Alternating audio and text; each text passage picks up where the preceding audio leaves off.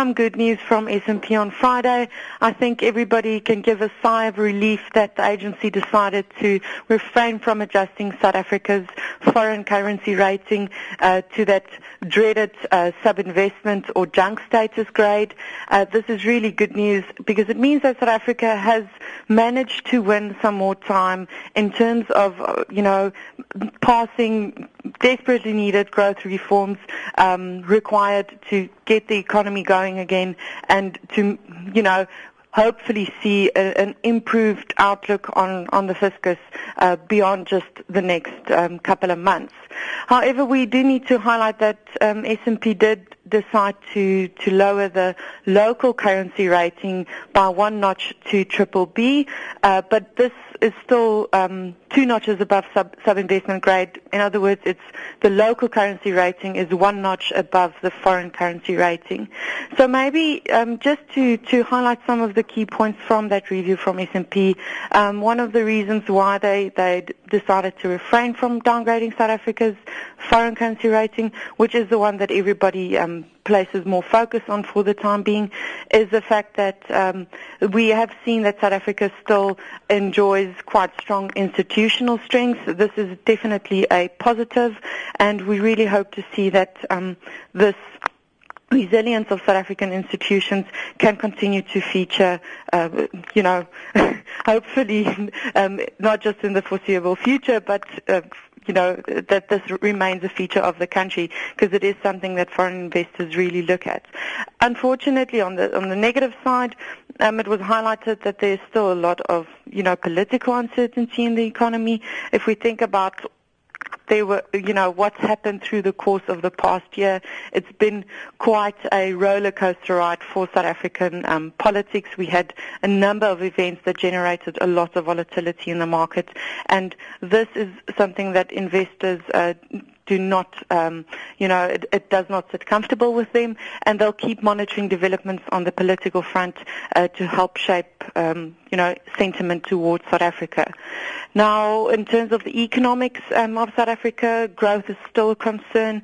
We still need to see those growth-enhancing reforms. S&P highlighted that, government, they keep talking about passing reforms aimed at boosting growth, but this process has been quite slow, and we would like to see an acceleration of this process happening. Then one more thing that they're quite concerned about at this point in time is the fact that South Africa's debt levels are rising, and this is a result of, symptomatic of the low growth environment, because as the economy is struggling and it gets increasingly more difficult to extract revenues from the economy, government is forced to resort to taking on additional debt to finance their spending, their spending obligations. So going forward, what are the factors that could lead to a possible downgrade? S&P mentioned that if we do not see an improvement in the economic growth or the fiscal trajectory, that could be something that triggers a downgrade next year.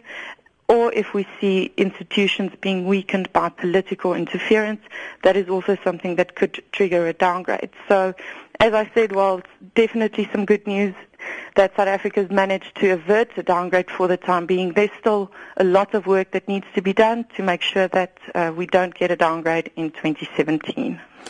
And then that was domestically, and further afield, the news this morning that Italy voted against fiscal reform, and this has now resulted in Italian Prime Minister Matteo Renzi announcing his resignation. Yes, Sakina. So this is another political event on the international front that was perhaps a bit of a shocker to the markets.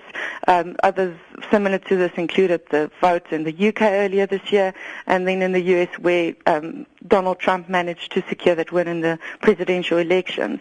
Now, what this means for Italy, the overwhelming no vote for those fiscal reforms, it immediately generates a lot of instability for the Italian economy, both, on a economic and a political front, and this is happening at a time where Italian banks are already incredibly vulnerable.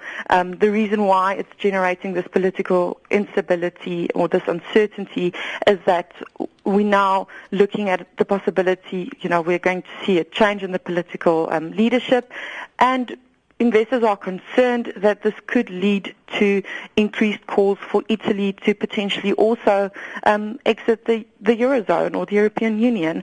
And, there's a lot of concern in the market that the UK was just the first country of many to vote against the European Union.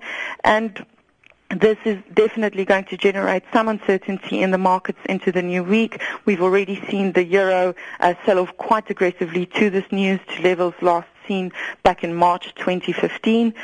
Asian markets are trading in the red, so that's also a sign of negative investor sentiment. But maybe just to note that last week the ECB did indicate that in the event that this Italian referendum generates volatility in the markets, they are ready to provide a backstop, and the way that they plan to do this is to potentially buy more Italian bonds for a certain period of time. So while we'll definitely see a fallout in the market, there could be, this fallout could be stifled to some extent by investors' knowledge that the ECB is standing ready to provide some support where it's needed. And maybe just while we're talking about the ECB, they've got their final policy meeting for 2016 this week. Their decision is due on Thursday, and this event will now, for obvious reasons, attract even more focus than it would have previously, given the outcome of the Italian referendum.